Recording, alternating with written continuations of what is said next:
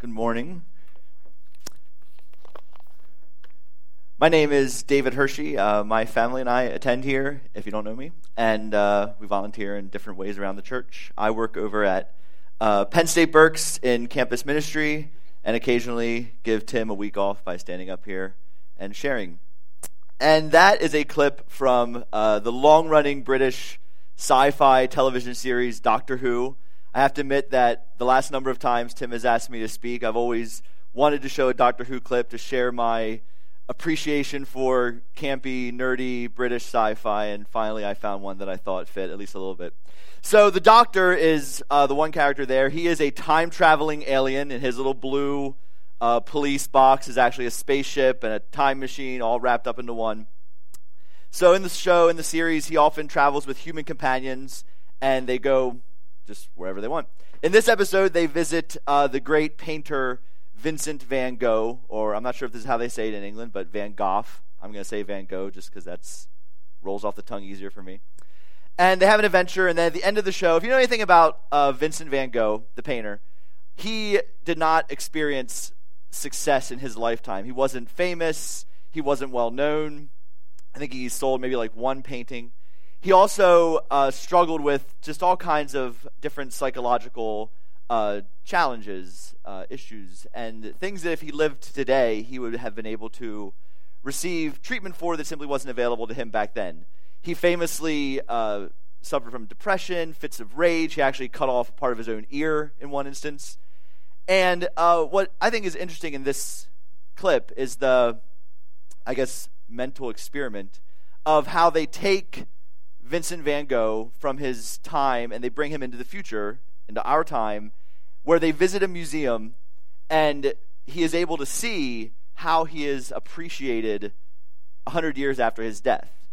He has, we could call it a vision, we could call it a miracle, whatever you want to call it, just this idea that somebody who struggles with all these things, doesn't think anybody likes their work, their paintings, all of a sudden realizes that he is considered one of the best, greatest artists of all time. At the end of the clip, as Vincent walks away, he says that this is going to change everything, that he's going to wake up tomorrow a new man. He's going to paint all these new and better paintings. And as if we kept watching it, they actually return to the future, and Amy believes that they would have changed history, as they do sometimes in the show. She thinks that because of what they've done for Vincent, there's going to be hundreds of new paintings, because historically, in real life, he takes his own life around the age of 36 or 37. So Amy thinks that now he's going to live for decades and paint hundreds of masterpieces. Well, when they get back, of course, to the museum, there's nothing new. He still takes his own life. Seemingly nothing has changed. And I think it's interesting to contrast this with another very famous story that you probably watched an adaptation of around Christmas, Charles Dickens' A Christmas Carol. Some ways it's very similar, right? You know the story of A Christmas Carol. Greedy miser Ebenezer Scrooge gets a vision. He's visited by three spirits. They show him all these sorts of things. Again, call it a vision, call it a miracle, call it what you will. But you know the end of the story, that Ebenezer wakes up on Christmas morning with a new chance, a new man, a new way of living. And he declares that everything's going to be different now, just as Vincent did in Doctor Who, right? But the story tells us, we don't get to see how it plays out, but we're told by Dickens at the end of every story that, yes, Ebenezer Scrooge did turn his life around, that he kept Christmas better than anybody, that he was generous and kind and loving, and this just turned his life completely. So we have these two, I guess, fictionalized stories, one of a real person, but fictional takeoff of it, one of an obviously fictional story, and they both have this sort of vision, miracle experience, and they both declare they're going to change. One of them does, one of them doesn't. And call me a cynic, but I tend to think that the Van Gogh story is probably more realistic to real life.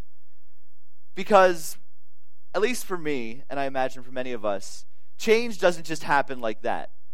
Maybe there are a few of you that you can just declare, I'm going to be different now and everything changes. But I think, and even part of me thinks that if we had A Christmas Carol Part 2 or something, or if we got a picture of old Ebenezer Scrooge maybe in a couple years down the line. Like, it's easy to be generous after that vision happens. But I have to think that at some point in his life, Ebenezer's looking at the bottom line, thinking about being generous, and he's like, really, do I want to keep on giving? It doesn't just go away. That greed of his life for decades can't just go away that quickly, can it? It makes me think of New Year's Eve, because it's New Year's Eve. But you've probably watched, you've probably made New Year's resolutions, or every year maybe you watch the ball drop on Times Square. Maybe you've been to Times Square. And it's kind of fun to watch them interview these people in Times Square who are at different levels of inebriation. And they all say the same things year after year, right? Like, oh, the new year, it's a time for a change. It's a new beginning. We can be different. We can start over again. And people make resolutions that, again, just like Van Gogh, just like Scrooge, it's all going to be different tomorrow. But again, we all know the story, right? Weeks go by, maybe days, maybe hours for some of us, and those resolutions fall by the wayside. By mid-January, we're just back to the way we've always been. And it begs the question, what makes one person's commitment stick, and what makes another person's not? Well, this morning I have the, privilege of wrapping up our Christmas series here at Koinos. Tim's been taking us through a series we titled Christmas Playlist. He's been taking us through the stories of Jesus' birth in the Gospel of Luke, and connecting those stories of Jesus' birth with different popular, well-known Christmas carols, Christmas hymns that you often hear sung around Christmas time. This morning we're going to look at Joy to the World. And Christmas is a season of joy. I mean, if you have kids, or if you remember being a kid, my kids were the picture of joy. They could barely fall asleep. They were so excited to wake up in the morning. I mean, just joy fills Christmas. If you've been around here, if you've heard the story somewhere else of Jesus' birth, just the joy of Mary and the shepherds and everything, it's joy. You know the song Joy to the World, probably. The first two verses go, "Joy to the world, the Lord is come. Let earth receive her King. Let every heart prepare him room, and heaven and nature sing. Joy to the earth, the Savior reigns. Let men their songs employ, while fields and floods, rocks, hills, and plains repeat the sounding joy." So just this idea that with the coming of Jesus, all of nature is singing. Rocks and hills and plains are crying out in joy. Well, the story I'm going to read this morning from Luke's Gospel takes place shortly after Jesus' birth. Jesus' family, Mary and Joseph, were Jewish people, and they were certain Jewish rituals that they had to perform upon the birth of a baby. So a little after Jesus' birth, they would take the baby Jesus to the temple in Jerusalem, and they would offer sacrifices that were, again, required by law. We read that Mary and Joseph offered the smallest, most meager sacrifice allowed by the law, which points to their own poverty. And then I'm going to pick up the story at that point in Luke chapter 2, verse 25. Now there was a man in Jerusalem called Simeon, who was righteous and devout. He was waiting for the consolation of Israel, and the Holy Spirit was on him. It had been revealed to him by the Holy Spirit that he would not die before he had seen the Lord's Messiah. So we meet this man named Simeon. Simeon we learn, is waiting for God to save Israel. If you remember, if you don't know, at this time, the Israelites, the land of Israel, city of Jerusalem, is ruled by the Roman Empire. So there's a far off in the city of Rome, there's an emperor who is in control. In the area where Jesus lives, there's a king, King Herod from the Christmas story. He's not he's a king who answers to a greater king in Rome. Either way, whether it's the emperor in Rome, King Herod, the soldiers marching around the streets, keeping the peace, all of these people are not welcomed by the Jews in that land. They want them to be gone. And a lot of the Jewish people are waiting for God to do something. They believe that in the past, years and years ago, God had acted and saved them. And they're waiting for, again, God to act in some way through some person to just kick out King Herod and the Roman soldiers and to bring in some sort of good and just king to rule over them. This is what Simeon and a lot of his countrymen were waiting for. We learn that Simeon, though, had received some sort of message or promise from the Holy Spirit that he's not going to die until he sees the one that God is sending to bring this salvation. So we don't know how long Simeon waited. Like, I have this picture in my mind of Simeon waking up day after day after day, maybe week after week, maybe year after year, and just trudging through the crowded streets of Jerusalem towards the temple, taking his usual spot, maybe even praying, asking God, is today the day, God? Is today the day? Maybe tomorrow? And then all of a sudden, one day he's sitting there, and he feels something. A nudge, a voice. Picking up the story in Luke in 2:27. Moved by the Spirit, he went into the temple courts. When the parents brought in the child, Jesus, to do for him what the customs of the law required, Simeon took him in his arms and praised God. Now, I read that, and my response is, I wonder what Mary did in response to this. Because if you've ever had children, or if you know anything about children, one thing that you don't do is just take somebody's baby out of their arms.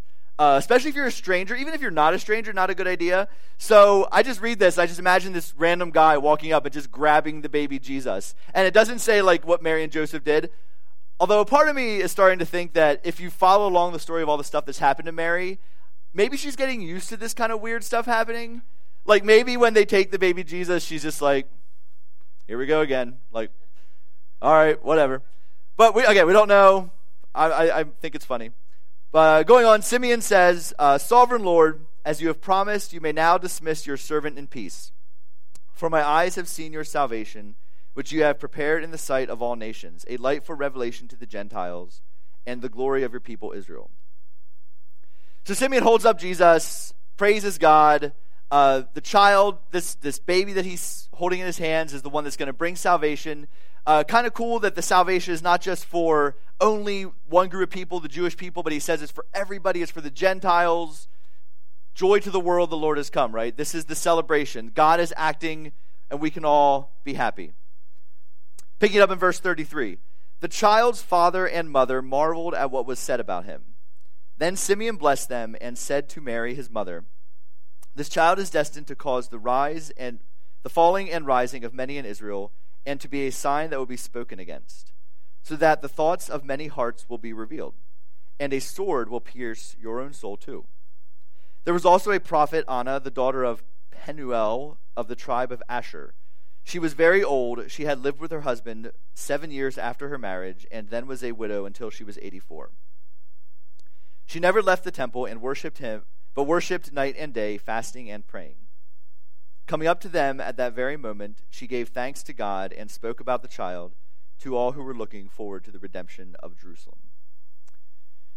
So we see in these verses that it's not all joy. Simeon talks about a sword piercing Mary's soul. He talks about not just the rising, but also the falling of many in Israel. And this we could really read as foreshadowing of what Jesus' life is going to entail. Because if you know about Jesus' later life, when he began his teaching and his ministry and his work in the world, a lot of people celebrated that and found joy and just, it was wonderful to them. But also a lot of people were opposed to Jesus. Ultimately, he dies on a cross, and his mother Mary is there even at that last moment of his life. So again, this is foreshadowing that there's not just joy and goodness coming in Jesus' life, but there's going to be a little bit of darkness and suffering too. We also see that Simeon is not alone in recognizing who the baby Jesus is, but this woman named Anna, who's been spending a lot of time at the temple, years and years praying. Maybe like Simeon, she's waiting to see God's chosen one, and she comes up and also praises God for the baby. So we see joy surrounding the birth of Jesus, the hope that things will be new, that the world's going to be different, that change can happen. Simeon had been waiting for maybe decades, and finally he can find joy because Jesus is here. Simeon's people have been waiting for centuries for God to act, and now they can celebrate that Jesus is here. All of humanity in some way has been waiting since the creation of the world for Jesus to come, and now we all celebrate to this day that Jesus is here. Of course, in the story, there's more waiting because he's a baby. He doesn't go out and start doing miracles and healing people and preaching quite yet.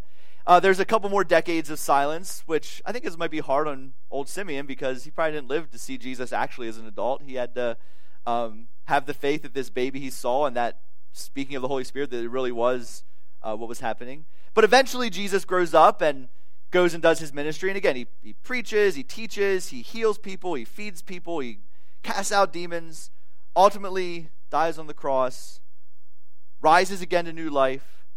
The early Christians, Jesus' followers, go into the world and announce that there's a new king, that the Savior is here, Jesus reigns. There's another verse in Joy to the World that begins, He rules the world with truth and grace. To this day, we celebrate as Christians, those of us who consider ourselves Christians, that Jesus reigns, that God is in control, whatever terminology you want to use for it. But forgive my cynicism at times for reading a line like that, He rules the world with truth and grace, and responding, does he? Like, really?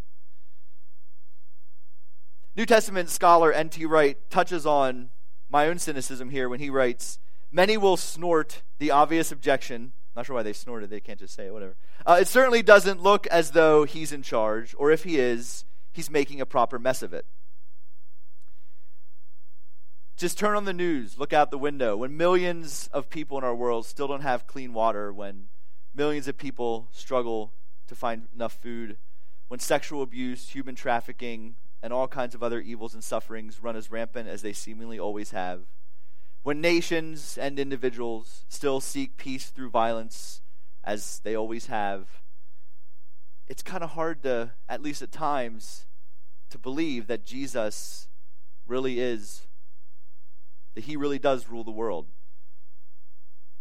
That joy and that hope that we experience at Christmas, the joy and the hope that Simeon and Anna have, it kind of fades away as the years pass by. The miracles become a memory, and we wonder at God's apparent silence in the face of a world of evil and suffering. Just in a very basic, literally today, I mean, the joys and the celebration of Christmas quickly fade as we get into the dreary January days. And I've said to people before, and this strikes at me because I've been open with the idea that I would love to see some sort of miracle. Like, I would love in my life to see something that was unequivocally like, no explanation, but God did that. Because I have faith, but I struggle with doubt, like I think many of us, if we're honest. And wouldn't it be great just to see something? But when I step back and think about that, I also have to ask myself, if I did see that thing that I want, whatever it is, I don't know, would it change me? Or would I be like Vincent in that episode and, forget about it within a couple days? Because when you read the stories of Jesus, if you take time sometime and read the Gospels, the stories of Jesus' life, lots of people saw Jesus do all kinds of fantastic and amazing things. And lots of people still doubted.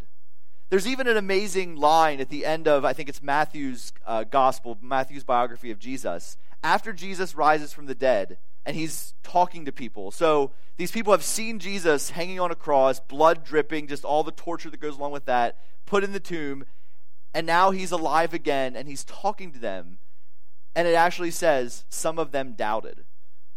And I read that, I'm like, how could you doubt in that moment? But the idea that you can makes me wonder if seeing a miracle is all it's cracked up to be. I suspect that if Simeon and Anna had a TARDIS time machine and they could travel, be here with us today, and I shared with them my desire to see something fantastic, they might point out to me that seeing a miracle is not really the point. I think if Simeon and Anna were here today, they might encourage me to remember what God has spoken in the past. To remember that the stories of Christmas are not just encouraging fairy tales that we tell ourselves to make the cold winter months a little warmer, but they're stories of what really happened, of God acting in the world, that Jesus really was born, lived, and rose again. Simeon and Anna would remind me that, again, God made that promise to Simeon, but I don't think God reminded Simeon every single day. Simeon had to live his life going to the temple and waiting, and he was living his life in that waiting, remembering the promise that God had made. God made promises to all sorts of people throughout the ages, including Simeon and Anna, and God fulfilled those promises in Jesus. And a big, I think, part of hearing what God is doing today is recognizing the light has shined in the darkness. Joy to the world, the Lord has come. I think Simeon and Anna, along with telling me to remember, would encourage me to persevere and listen for God in my everyday life. I think as we remember, we're given eyes to see, if we want to see. The French philosopher or theologian or writer Blaise Pascal wrote, "There is enough light for those who only desire to see, and enough obscurity for those who have a contrary disposition." So I believe as we remember what God has done, and as we look around us, that we can change, that we can hear God speaking. That life is lived in the day by day, the small moments, and that's where growth happens.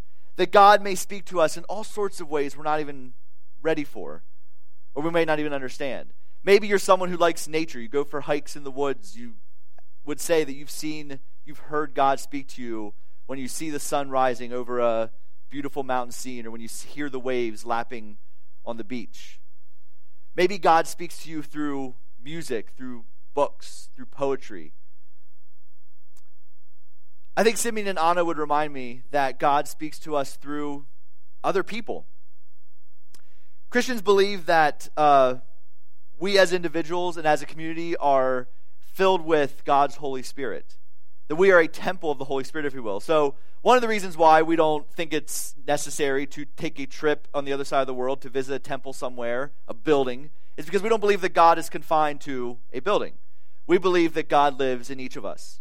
Well, what that means, and the Apostle Paul, one of Jesus' early followers, even said that Christians, we are the temple of God.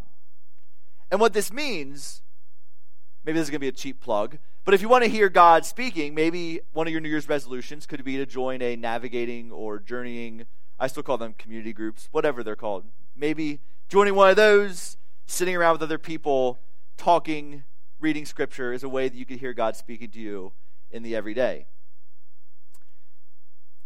And I think we may be surprised along those same lines of some of the people God speaks to us through.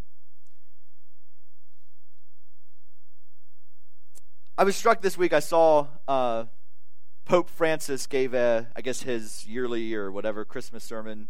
I call him Pope Frank because we're buddies. But I read his Christmas sermon, and it actually touched on some of what I want to talk about this morning. So I want to share some of this because he talks about how we see and hear Jesus, we see and hear God in the voice of children, of the least of these around us. So the Pope said, "We see Jesus in the children of the Middle East who continue to suffer.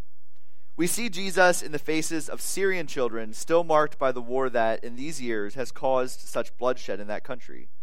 We see Jesus in the children of Iraq, wounded and torn by the conflicts that country has experienced in the last 15 years. And in the children of Yemen, where there is ongoing conflict that has largely been forgotten. We see Jesus in the children of Africa, especially those suffering in South Sudan and Somalia and other places. We see Jesus in the children worldwide, wherever peace and security are threatened by the danger of tensions and new conflicts. We see Jesus in the children of unemployed parents who struggle to offer their children a secure and peaceful future. And in those whose childhood has been robbed and who from a very young age have been forced to work or to be enrolled as soldiers by unscrupulous mercenaries. We see Jesus in the many children forced to leave their countries to travel alone in inhuman conditions and who become an easy target for human traffickers." So maybe it's not, I would challenge myself, that in the dark days, it's not that God's not speaking. Maybe God is speaking in the voice of children throughout the world. And if that's the case, then I feel that we have a sort of responsibility to help in whatever way we can. When I was in college, I think I was in college, maybe early 20s, I don't remember. But I felt moved to start sponsoring a child through Compassion International. You may be familiar with organizations like Compassion International. What you do basically is you send, $35, $40 a month to sponsor a child in a country. My first child I sponsored was in the Dominican Republic. Now I sponsor a child in Haiti because my first child aged out of the program. He grew up. And the money you send, you get, the child gets food and clothing, they get education, all kinds of things, just help they need. A couple years ago, my wife Emily and I had the opportunity to go to Guatemala where she was sponsoring a child. We chaperoned a school trip with her school, and then we took our own little detour to visit the community and to visit her child's family. And it was amazing. We got to meet the child she sponsored. We got to see her house. We got to meet her family. We got to go over to the school where she went, meet some of the teachers, see some of the other children, and really just get a firsthand account of how the money we send is making a difference in this community. But I remember, though, when I first started sponsoring a child through Compassion, one of my friends who I worked with at CVS, I think it was, he told me flat out that donating money to Compassion was a waste of money and a dumb thing to do. Now, my friend was also someone who we could say was very outspoken in his atheism. And obviously not all atheists would think that that's a dumb thing to do. I'm not going to make a sort of blanket statement about that. But I would say that my friend was being pretty consistent, I would say, with his view of a godless world. Because within a godless world, if the reason why in those dark days it seems like God may not be speaking, if it seems like that, if we were tempted to say, well, maybe God's just not there, if that's the case, then I don't think we really have any responsibility to help the children that the Pope mentioned in his speech. Especially when it's hard on us. I mean, if the universe is silent, if humans are just another part of nature, why would you send your hard-earned money to help some kid on the other side of the world that you may never meet? I mean, yeah, if you have a short, miserable life to live before you die and it's all over, you may want to be kind and give money to people around you because they're your friends and neighbors, and their happiness or their liking you might contribute to your own enjoyment of your temporary dismal life. But, I mean, even in that, you're only really doing it because you want to get something out of it. Why would you give money to someone when you get literally nothing out of it? And that's one of the reasons why, as tempted as I may be in times of doubt to wonder, maybe God's silent because God's just not there. I don't think I could ever go the whole way there, because for any problems that might solve, in my opinion, and for what it's worth, that then leads to a whole bunch of other problems. Because in the end, if the world is a godless world, if you donate money, in 100 years, 200 years, nobody's going to care because there's no memory of it. Even if they build a statue to you, I mean, not like you're going to be around to see it. And if you're selfish and live a self-centered life, if you're Ebenezer Scrooge without the Reformation part of it, again, people hate you, but what difference does it make? You had a lot of money and you lived the life you thought you should live. So if the universe is silent and this all just ends, I would say you may as well just enjoy life and look at something that Pope Francis says about those children, just be like, well, I'm glad I live here and have a comfortable life. Too bad for them, but I'm going to enjoy my life. But if God has spoken, if God has acted in Jesus, if God is still speaking for those who have ears to hear today, if God is speaking through these children, I believe as Christians, then we have a duty to help in some way. I would say God's action in the world changes everything. When I read Joy to the World, when I looked at the lyrics, I used to be bothered by the first line in the song, "Joy to the world, the Lord is come." It didn't sound right to me. I don't know, maybe I'm the one with the bad grammar or not, but for some reason it always seemed like it should say, "Joy to the world, the Lord has come." That just sounded better. But as I was reading the different lines of this song, preparing for this morning, it struck me that all of the verses in the song are present tense. Joy to the world, the Lord is come. Joy to the earth, the Savior reigns, as in currently reigns. He rules the world now, today. And with the emphasis on that present, it got me thinking that when we talk about joy to the world, joy is not just a temporary feeling that we have, akin to happiness. Joy is not just that feeling that on Christmas morning when your kids wake up and they're so excited and they're joyful, and then 10 minutes later they're more interested in not playing with the toys they just got because they want to fight each other or whatever. Like, then they're not joy. Like, that's not joy. That's just the emotion of happiness or whatever. Joy is the trust, the belief, the knowledge that everything is working out. Joy is the trust that the light is winning even when the darkness looks like it. The light is winning even when it doesn't look like it, even when it looks like the darkness is winning. Another verse in Joy of the World says, "No more let sins and sorrows grow, nor thorns infest the ground. He comes to make his blessings flow, far as the curse is found." The joy of Christmas, the hope of Christmas, is that Jesus did not just come once a long time ago, did some stuff that is kind of irrelevant. And it's not even just that in some way, for those who have eyes to see, that God is still speaking now, but it's also this hope that Jesus has come to remove the curse, to bring healing to the world far as the curse is found, and there's still a hope that's going to happen. As the medieval mystic Julian of Norwich said, all will be well, and all manner of things will be well. That's one of my favorite quotes.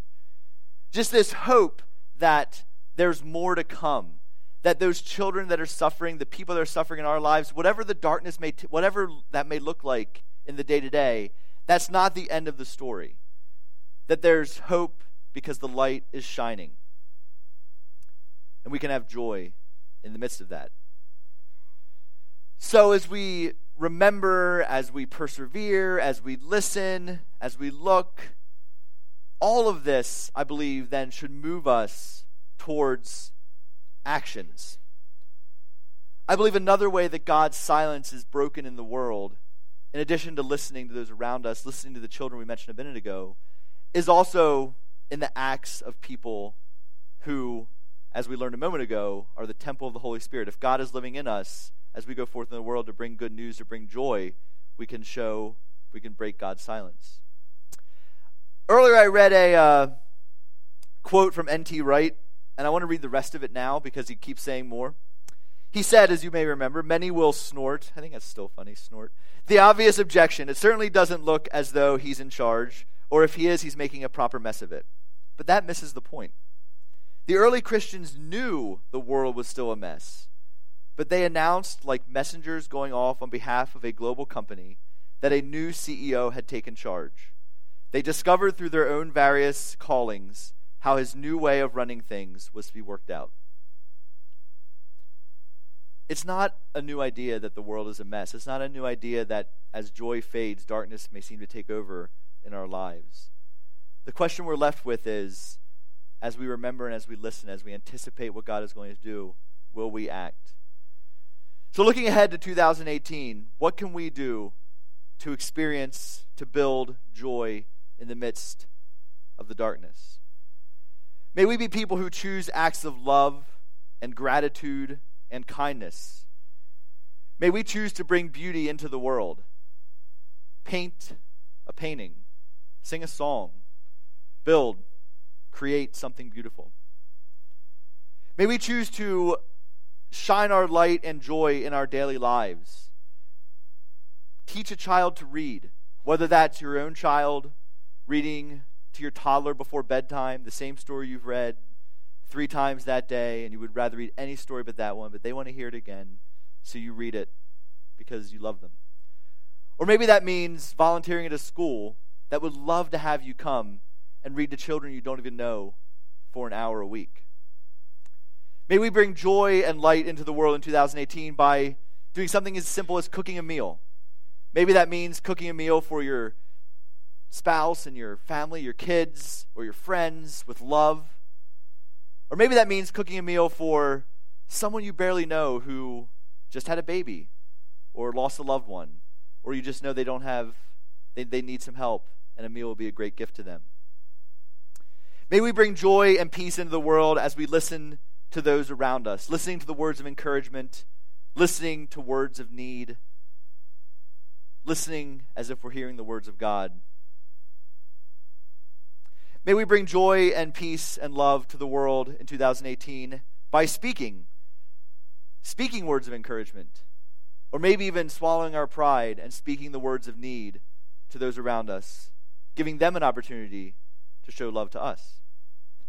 May we choose the light each day to work for change, knowing that change does not come in a moment because we see three spirits or travel in a time machine, but the change comes through small choices each day, again, choosing to see and hear what is happening, what God is doing. May we know that joy comes in strength, as Mother Teresa said. Joy is strength through life, listening and trusting and growing in God and all the little things. And in all of these things, may we have faith that God is speaking in 2018 in the same way that God was speaking to Simeon and Anna and so many others. And may all of our years, may your year be joyful. Heavenly Father, thank you for this day, this year. Thank you for the joy that comes with the birth of Jesus and his life, teachings, and his resurrection. I pray, Lord, that as we go through this coming year, that even when it doesn't seem like it, whether it's things we see in the news or things we experience in our own life, I pray that when it doesn't seem like you're there or that you're in control, that we would hear your voice, whether through another person, through whatever it may be. Give us eyes to see that you are working, and give us hope to see that there's a better day coming. I pray, Lord, that we would be people also of action who go into the world to bring the joy and the love that we've experienced to those around us. It's in Jesus' name we pray. Amen.